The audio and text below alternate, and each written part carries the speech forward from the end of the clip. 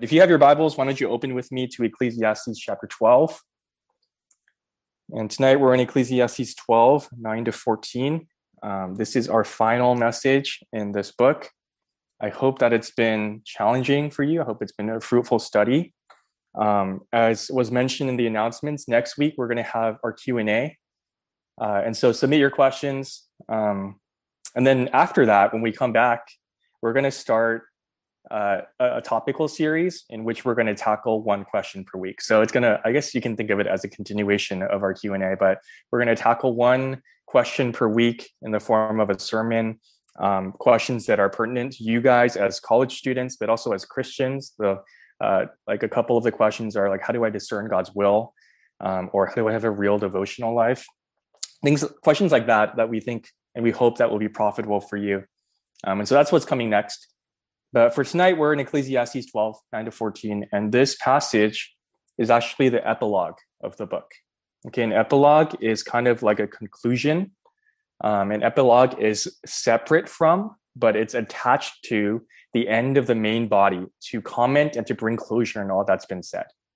That's the purpose of an epilogue, and I think that's exactly what we have here in verses 9 to 14. Okay, so let's read our passage, and then I'll pray, and then we'll jump into it.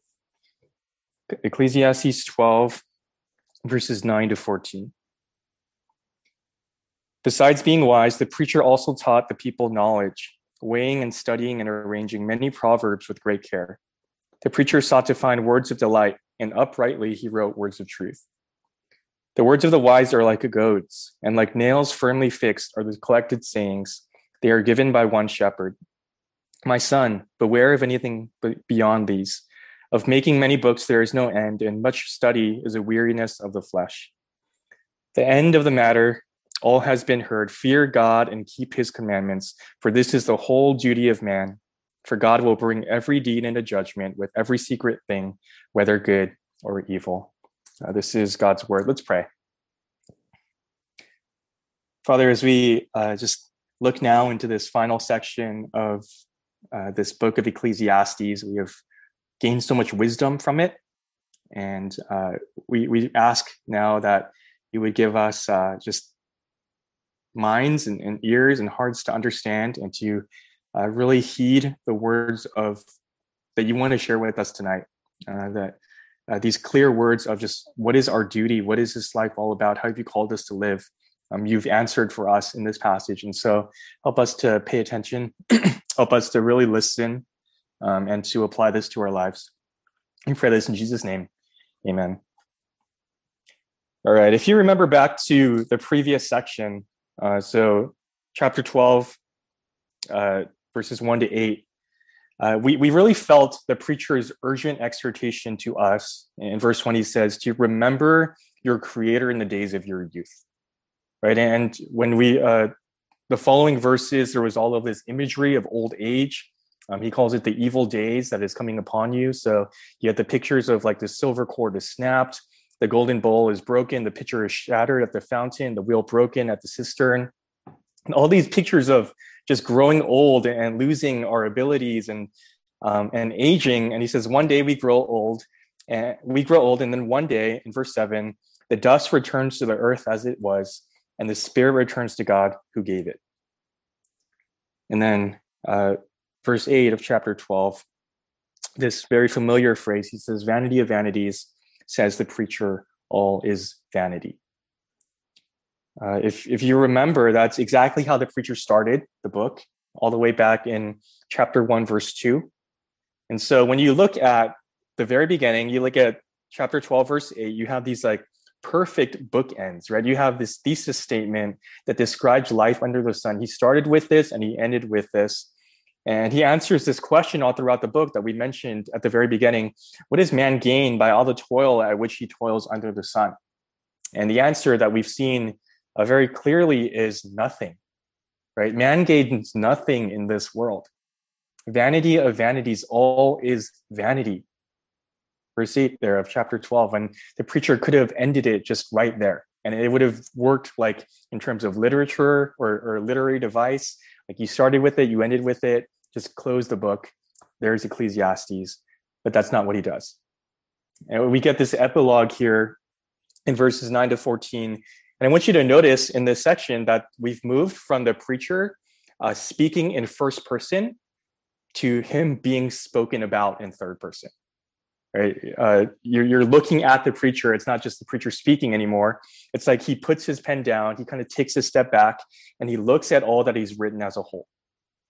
And a lot of commentators, they actually try to make sense of this by saying that an editor, so someone other than the preacher, that an editor came in afterwards and they added this section to make Ecclesiastes not so weird, right? Because Ecclesiastes is too depressing, it's too unorthodox, and so they had to add this section at the end to make it like happier, right? To make it more biblical. But I don't think that's the case, because what we see here in these verses is consistent with what we've read so far. It's not really anything new. And so why do we get these verses? Why does the preacher add this epilogue here at the end? Well, I think this passage touches on a couple of temptations, a couple of responses that we can have after reading and studying Ecclesiastes. The first, I think, is probably true of how we're tempted to respond to just the Bible in general. And that is our temptation to simply move on. I think of the picture in James 1, 22 to 25, where James tells us about this man who just looks at himself intently in the mirror and he just goes away. And he says at once he forgets what he was like.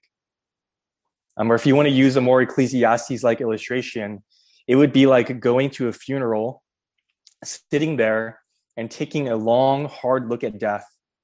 But then you just hop in your car, you go home, and then you just go on with life as usual. And so these final verses of Ecclesiastes, they show us the value of all that we've just heard, the value of the words that we have just read.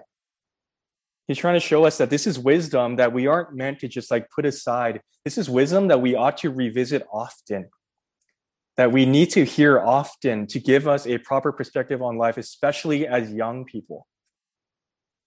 It asks us the question, okay, what are you going to do what are you going to do about it? What are you going to take away from all that you just read? And second, I think this response is more specific to Ecclesiastes. As much as we've learned about the enigmatic and frustrating nature of life under the sun, this final section, this epilogue, reminds us that life under the sun is not all that there is. Life under the sun is not all that there is.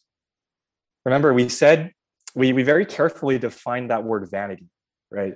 It shows up in 12:8, back in chapter 1, verse 2. And we said that word vanity, it doesn't mean that life is utterly meaningless, that everything is pointless, right? There's no purpose to anything. Quite the opposite, actually. We said that word vanity, think of your breath on a cold day. Now, you cannot master it. You cannot grab onto it or manipulate it. You can't hold onto it and put it in your pocket because it's your breath, right? It's vapor. You can't find permanent gain or satisfaction because it's gone in an instant. But we learned that the reality of death and the fact that life under the sun still falls under the authority and rule of God means that everything that we do is meaningful, not meaningless. And in fact, we're going to see even more in our passage that everything we do is meaningful because it's brought into judgment in the end. At the very beginning, I told you that the preacher is taking us somewhere, right? How do we make sense of this life under the sun? And our human tendency, as you may have been convicted about throughout our study, is to think that we can somehow figure it all out, right? We just like work harder, we be smarter, you get the right answers, you make the right decisions, you avoid the right mistakes, you make enough money, you enjoy enough pleasure, and somehow like we can master life. Somehow we can escape the vanity of life and find meaning and satisfaction. And before bringing us to this destination in our passage, along the way, it's been the preacher's goal to really make us feel the frustrations and the disappointments and the enigmas of life. And I hope you felt that as we've been going through our messages. But after all of that, what I appreciate about this epilogue is just the note of clarity, the note of simplicity that it ends on. And throughout this book, we've learned there are many, many things that we don't know, that we have lots and lots of limitations. There are many things that we simply cannot change, about how the world works or even how our lives play out. But amidst all of that, there are some very clear things that we must know and do. And that's what our passage teaches us. And so we'll look at this in two parts. Point number one is the one thing you need to know. The one thing you need to know. So if you didn't know, one of our Beacon staffers, Winston, he actually recently launched a podcast called Heard About. And this is the description that he wrote for it. It says, it talks about the biggest moments in communications with the people who were behind them. And so he actually was able to do interviews with these like different journalists who broke monumental news stories, such as the Larry Nassar USA Gymnastics scandal, or there's like other, he talks with like different politicians or speechwriters for presidents throughout history. And the compelling part of his podcast, encourage you guys to check it out if you haven't, is that you're hearing it straight from these individuals who not only have the credentials, right? Who not only have these like positions that are very prestigious, but they also have the firsthand experience. And so they're well qualified to speak, and their words carry a lot of weight. And I think that's kind of like what verses 9 and 10 is saying. It gives us this picture of what went into writing the words of Ecclesiastes. Look at verse 9. He says, besides being wise. So we know that the preacher, or Solomon, he was unmatched in his wisdom, right? It was wisdom that was specifically granted to him by God. Solomon's wisdom, as we talked about, was so prominent. It was so well known that it actually prompted the Queen of Sheba in 1 Kings 10 to travel to him and to investigate for herself. I mean, even kind of in popular culture, when you think about Solomon, you think about wisdom. I mean, even Jesus himself described Solomon in that way in Matthew 12:42.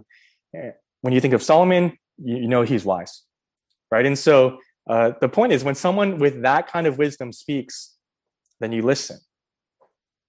Those were his credentials. But it wasn't just that, right? It was also his experience. At the very beginning of Ecclesiastes, the preacher set out on his experiment, and he set out on this endeavor to answer this question: what can be gained by all the toil at which man toils under the sun? And we said that question meant, or rephrased, is like, what is that profit? What is that surplus or achievement to show at the end of your life to justify all of your work that you put in? What is that thing, that trophy that is going to justify all of your effort? And on this experiment, it led him to turn to pleasure, to relationships, to sex, to money, to knowledge, power, to wisdom. He says everything under the sun he turned to in an effort to answer that question. And at the end of it all, he didn't just arrive at his conclusion, right, which is nothing. You can't gain anything. But he wrote it all down and he put it into words. Look at what it says in verse 9. The preacher also taught the people knowledge, weighing and studying and arranging many proverbs with great care. The preacher sought to find words of delight, and uprightly he wrote words of truth. And so when you look at those words there in verse 9, he says weighing and studying and arranging. All of those words kind of communicate this similar idea of how he slowly and he carefully and he diligently and he thoughtfully sifted through all that he observed, all that he experienced. Okay, these aren't just like trite, generic Christian platitudes. These are things that he lived through, he experienced, he thought through, and then he wrote down. Verse 10 says that he sought that balance between words of delight and words of truth. Okay, so not just like what to say, but he also thought about the artistry, the beauty of how to say it. Now, I think both of those words are significant, those words delight and truth. The message of Ecclesiastes, as depressing as it seems, even with its honest description of life in this sin-cursed world, the message of Ecclesiastes is intended for us as words of delight. It's intended to teach us and to lead us to a life of joy. And we've talked about this already. We've seen this throughout the book. For example, in Ecclesiastes 2:24-25, preacher says that there's nothing better for a person than that he should eat and drink and find enjoyment in his toil. This also I saw is from the hand of God, for apart from him, who can eat or who can have enjoyment? Or Ecclesiastes 9:7-9, he says, go, eat your bread with joy, drink your wine with a merry heart, for God has already approved what you do. Enjoy life with the wife whom you love all the days of your vain life that he has given you under the sun, because that is your portion in life. Okay, so all throughout Ecclesiastes, he's tried to teach us to live with joy, right? To find enjoyment in the things that we do. Everything that we have, the things that we get to enjoy, food, drink, relationships, even the experience of enjoyment itself, the preacher says those are gifts to us from the hand of God. And joy comes when we learn to accept these things as our portion, that word that he uses.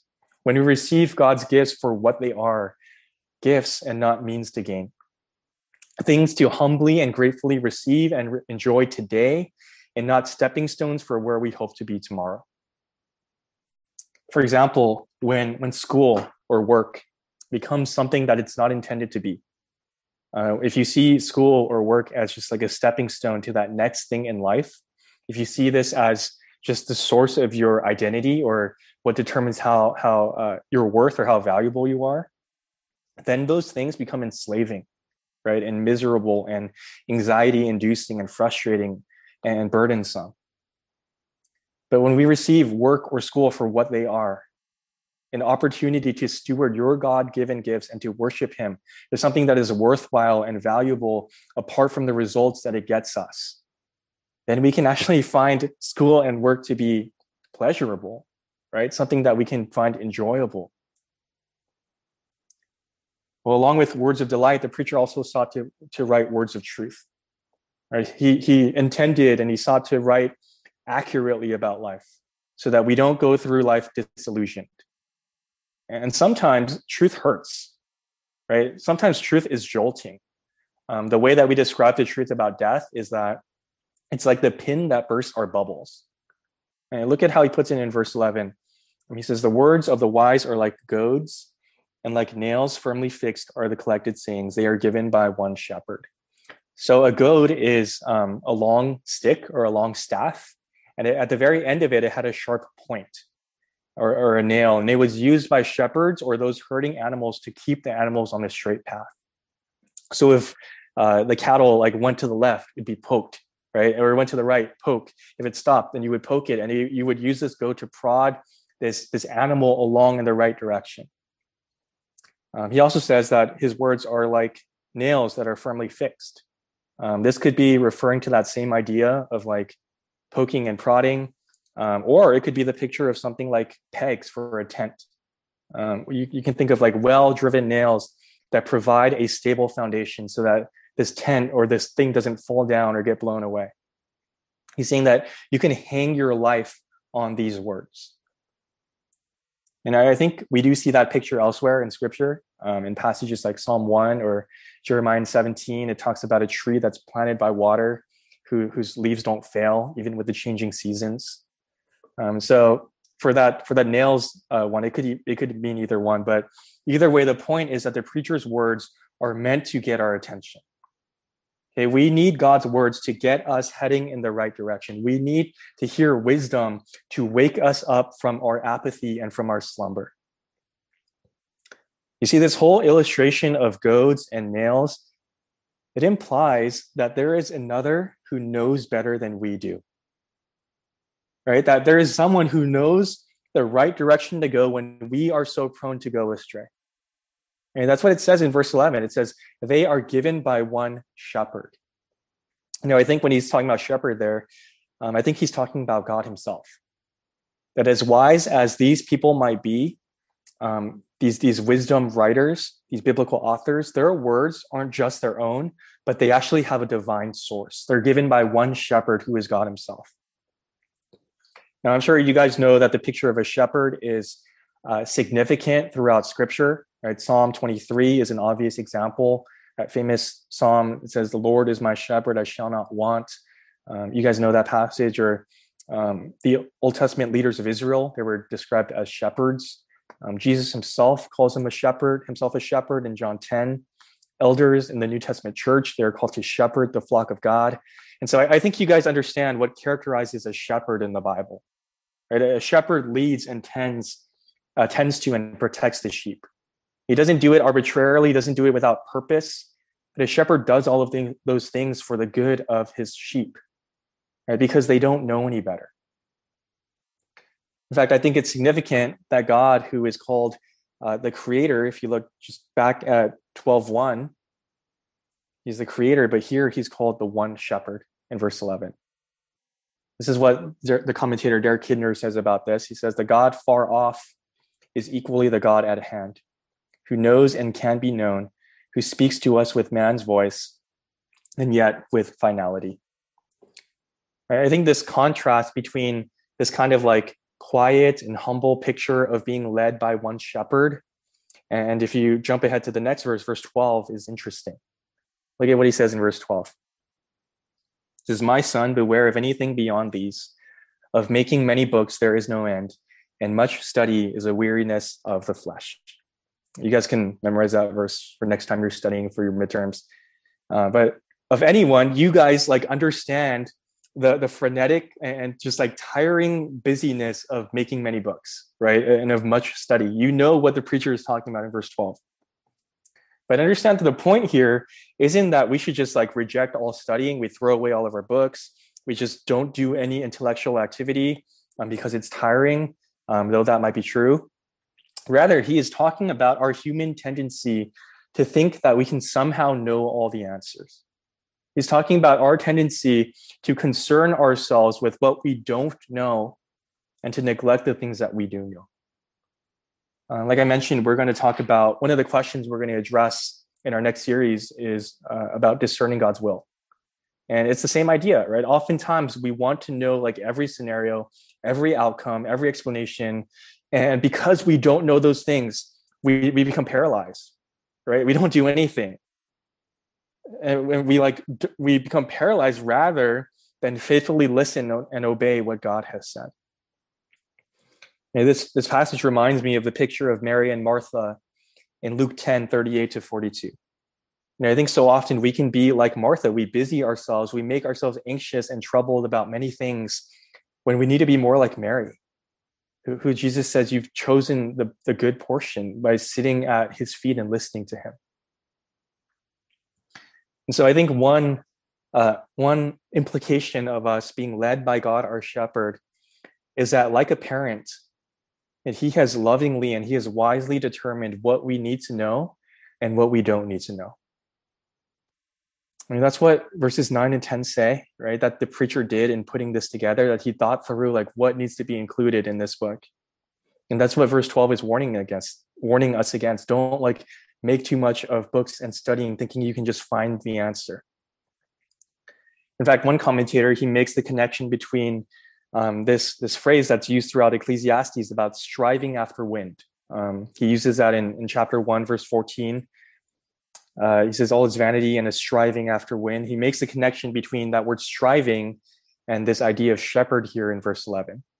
But another way to understand that word striving is the word shepherding. And so that picture is like we try to harness the wind. We try to control it. We try to shepherd the wind in our own lives and the things that happen to us. The reality that we've seen throughout Ecclesiastes is we can't. And so a life well lived in this world is to entrust ourselves to God as our shepherd, right? Rather than trying to shepherd the wind and shepherd our own lives. And so 2 application points before we move on.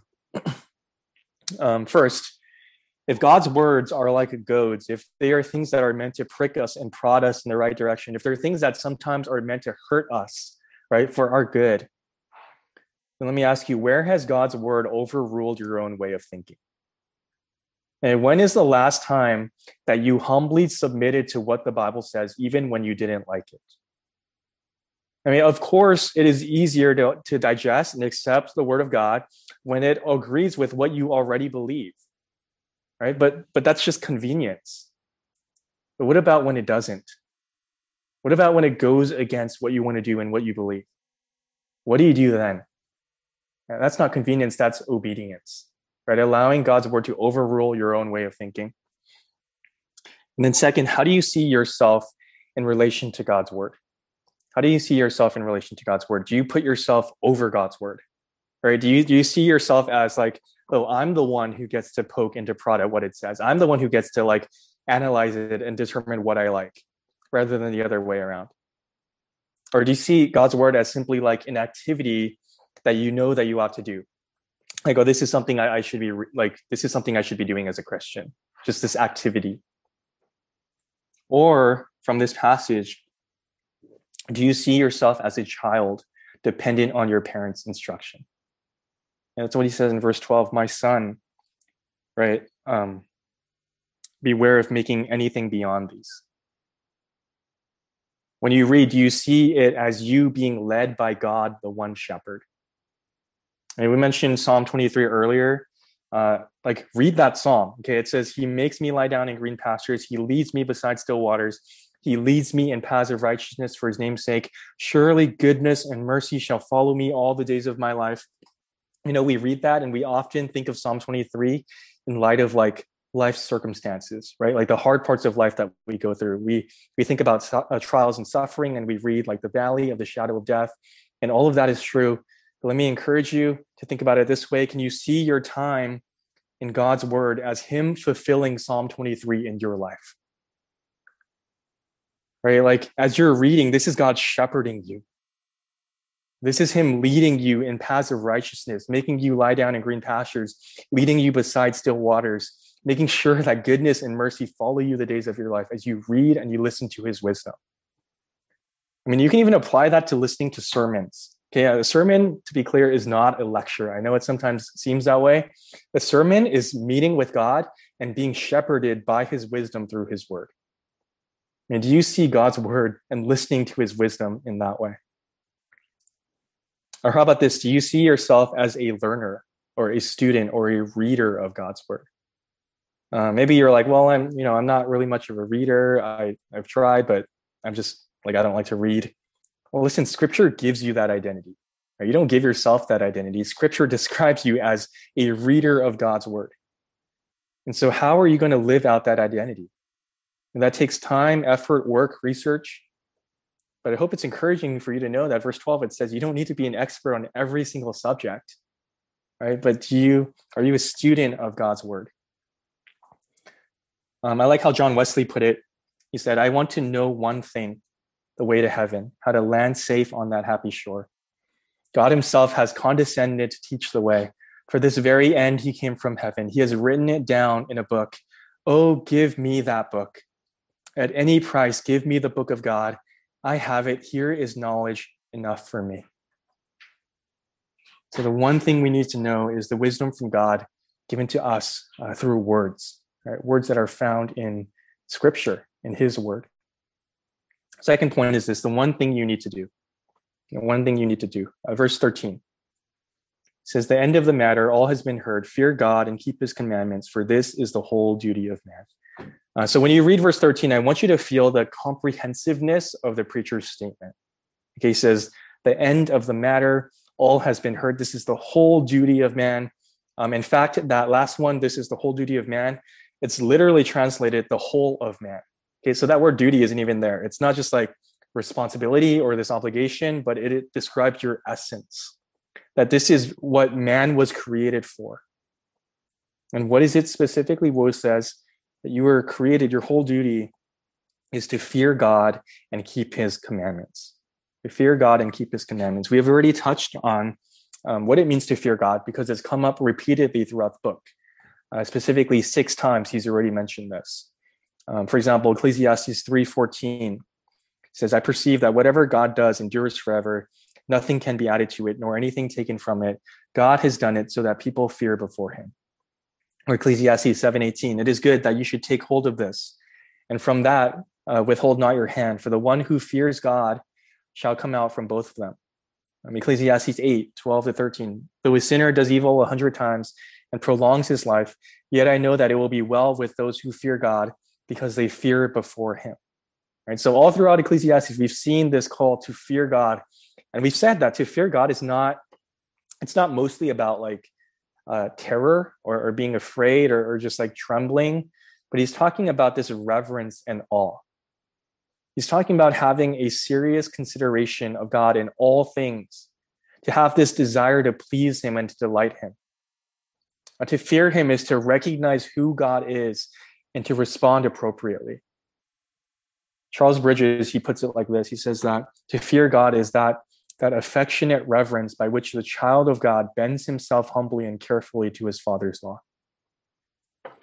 And so realize it's connected to the second one, right? So if you fear God, you will keep his commandments. Those things are related.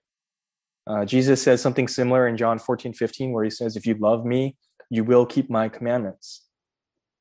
And so you can realize this passage says that your whole duty, okay, the most important thing that you need to do in this life is to fear and to keep. You know, that is your mission statement. That is your chief aim in all that you do. Fear God, keep his commandments. And I think that's challenging, that's convicting for us, because we tend to compartmentalize our life, don't we? Like many of us, you are really busy. You have lots of responsibilities. You're juggling a lot of different things on your plate. I mean, think about it. Just like in your own life, take inventory with me right now. Like, what are the things that you need to get done? What are the duties, the responsibilities that you need to attend to? I mean, maybe not even just like on an individual level, but when you think about life, when you think about the world and society, like what are the things that need to happen? What are the problems that need to get fixed? Maybe you think of like COVID or like politics, or you think about your own career or family, or just all of these goals, things, responsibilities. And what the preacher says here is that every duty, every responsibility is toward God first and foremost, right? Your whole duty is to fear God and keep his commandments. So what is the most important thing for you when it comes to your academics? It's to fear and to keep. Right? What is the most important thing when it comes to dating? To fear God and keep his commandments.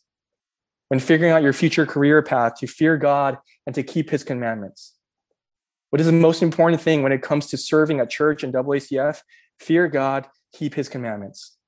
In your free time and hanging out, how do you spend your money? Fear God, keep his commandments. And how do you decide between this option or that option? God says the most important thing is fear me, keep my commandments. What about when you're suffering, when life is hard? So your whole duty is to fear him and to keep his commandments. And I think this is encouraging for us, because what he's saying is you do that, you commit yourself to that. And even in the face of life's frustrations, even in the face of life's randomness and all of these unanswered questions, if you do that, you cannot go wrong, right? You'll be okay. Things will be good, because that is your whole duty. That is what God has created you to do. Now, there's a reason for that. Verse 14 says, for God will bring every deed into judgment with every secret thing, whether good or evil.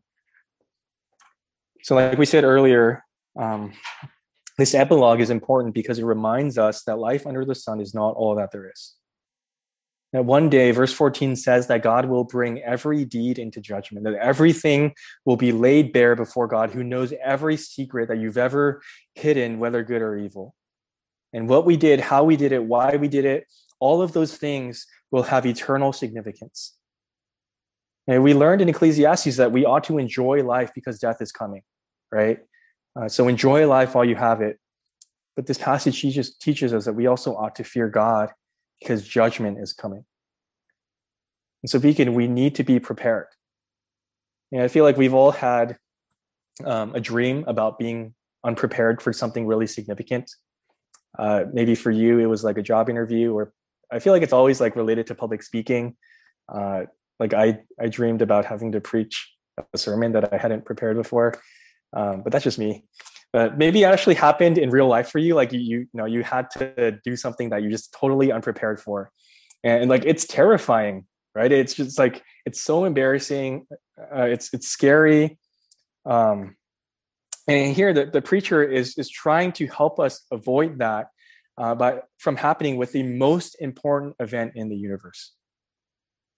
That's specifically standing before God and having to give an account of our lives to him.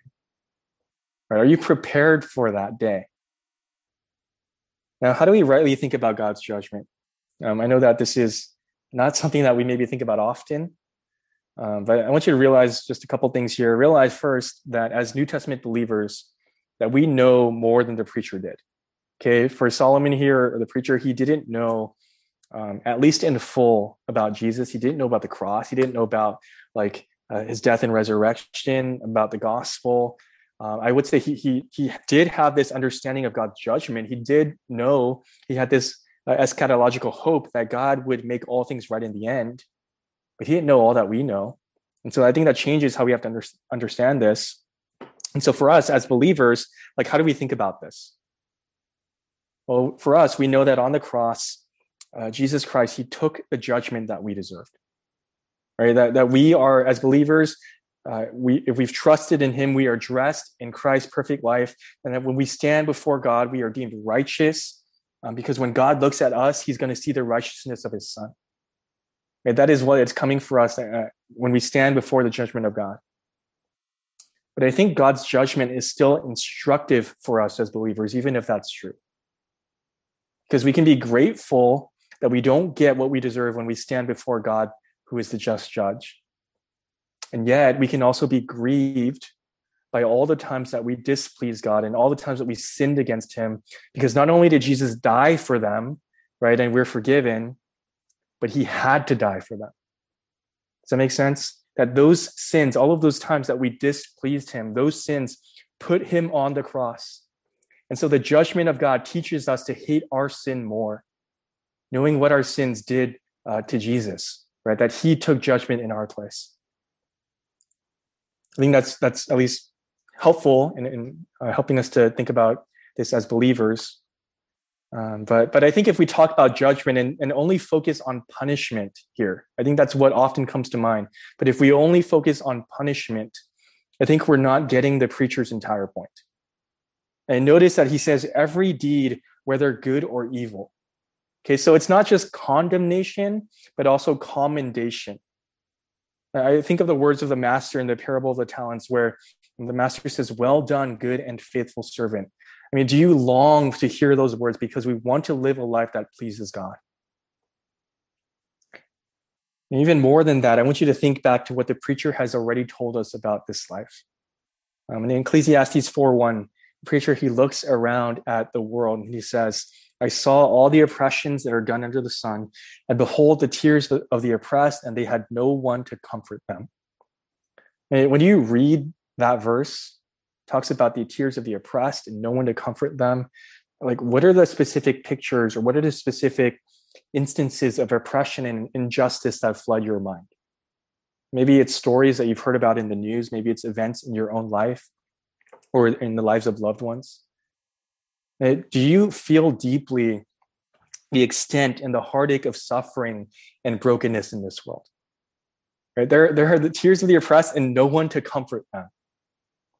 And maybe you've experienced that. Sometimes there's just no immediate, no quick fix answers for some things in this life. There's nothing that you can say sometimes to make things more palatable. Because when you feel that burden of the vanity of this life, east of Eden, then you begin to understand how verse 14 is a good thing. Right? That God will bring everything into judgment, that there's nothing that he doesn't see. That life under the sun is not the end of the story. That those who in chapter 4 have no one to comfort them right now, that in the end they will be comforted and they will be vindicated by God himself. And that future reality, that end of the story, that transforms how we live today. It injects purpose and meaning and joy into every single thing that we do, whether big or small, whether seen or unseen.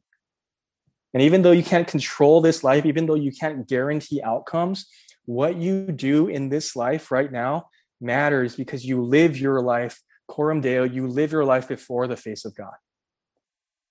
And so the preacher says, fear him and keep his commandments. That your life, even in a world that is marked by vanity, your life is an opportunity to worship him. Let's bring this to a close. J.I. Packer, he summarized the 5 wisdom books in the Old Testament in this way. He said the Psalms teach us how to worship, the Proverbs teach us how to behave, Job how to suffer, Song of Songs how to love, and Ecclesiastes, which he called his favorite book, teaches us how to live. And how specifically does Ecclesiastes teach us to live? Well, he says, with realism and reverence, with humility and restraint, coolly and contentedly in wisdom and in joy. Beacon, that is the kind of life that I hope Ecclesiastes teaches you to live. And I hope that our time in this book has discipled you, even though you're young, to be people of depth, to be people who have this like mature and realistic perspective of what life is like in this world, this side of eternity. I hope it has discipled you to be people who are unafraid of putting down your distractions and taking a long, hard look at the reality of death and our limitations, and letting those things train you to be humble and teachable. And especially from our passage tonight, at the same time, I hope that the preacher's words teach you to be people of conviction and clarity and simplicity. On May 20th, 2000, John Piper, he preached a message to thousands of college students, and his message was titled "Boasting Only in the Cross." And it's become kind of this like really well-known, legendary sermon. It's really crazy. You can find it on YouTube. I'd encourage you to watch it. It's like literally thousands of college students. It's like a whole field of just like heads. It looks like a music festival almost. But CrossCon, which is the missions conference that we just had in December, it was in large part based on Piper's words in this sermon. He's preaching from Galatians 6:14, but I think Piper's words are relevant for our passage as well. And this is how he started that sermon. And maybe you've heard this before. He said, "You don't have to know a lot of things for your life to make a lasting difference in the world. But you do have to know the few great things that matter, and then be willing to live for them and die for them. The people that make a durable difference in the world are not the people who have mastered many things, but who have been mastered by a few great things. If you want your life to count, if you want the ripple effect of the pebbles you drop to become waves that reach the ends of the earth and roll on for centuries and into eternity, you don't have to have a high IQ or EQ. You don't have to have good looks or riches. You don't have to come from a fine family or a fine school. You have to know a few great, majestic, unchanging, obvious, simple, glorious things and be set on fire by them." Deacon, that is my hope for all of you guys. I look at you guys and I know that you are very, very intelligent. You're smart, you know your stuff, you do well in school. But I hope that you would grow to be wise. And that you would adopt this proper perspective on life as given to us by the preacher in Ecclesiastes, that you would learn to humbly embrace your limitations. You would understand that to be wise is not to know everything, it is to know the right things. It is to be committed to some very clear and some very simple truths, to learn from the words of God our shepherd, to fear him and keep his commandments. That is your whole duty. That's the most important thing that you can do in every area of your life. And if you do that, 1 Corinthians 15:58 says, "Be steadfast, immovable, always abounding in the work of the Lord, knowing that in the Lord your labor is not in vain." Let's pray. Father, we are thankful and humbled that you are the God who has spoken to us. In a world where there is simply so much we don't know, you have not left us on our own.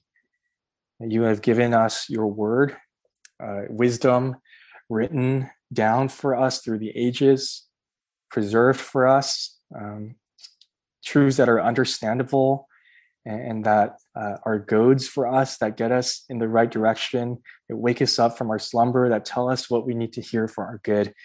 We thank you that you do that not just as our creator, but as our shepherd.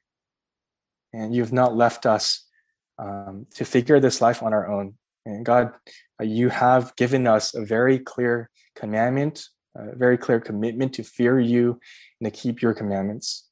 And so I do pray for all of us in Beacon that we would really be people who have that conviction, and that would be the most important thing for us. That would be our greatest desire in everything that we do, in all of the responsibilities that are on our plates, in every area of our life, that would be our greatest desire.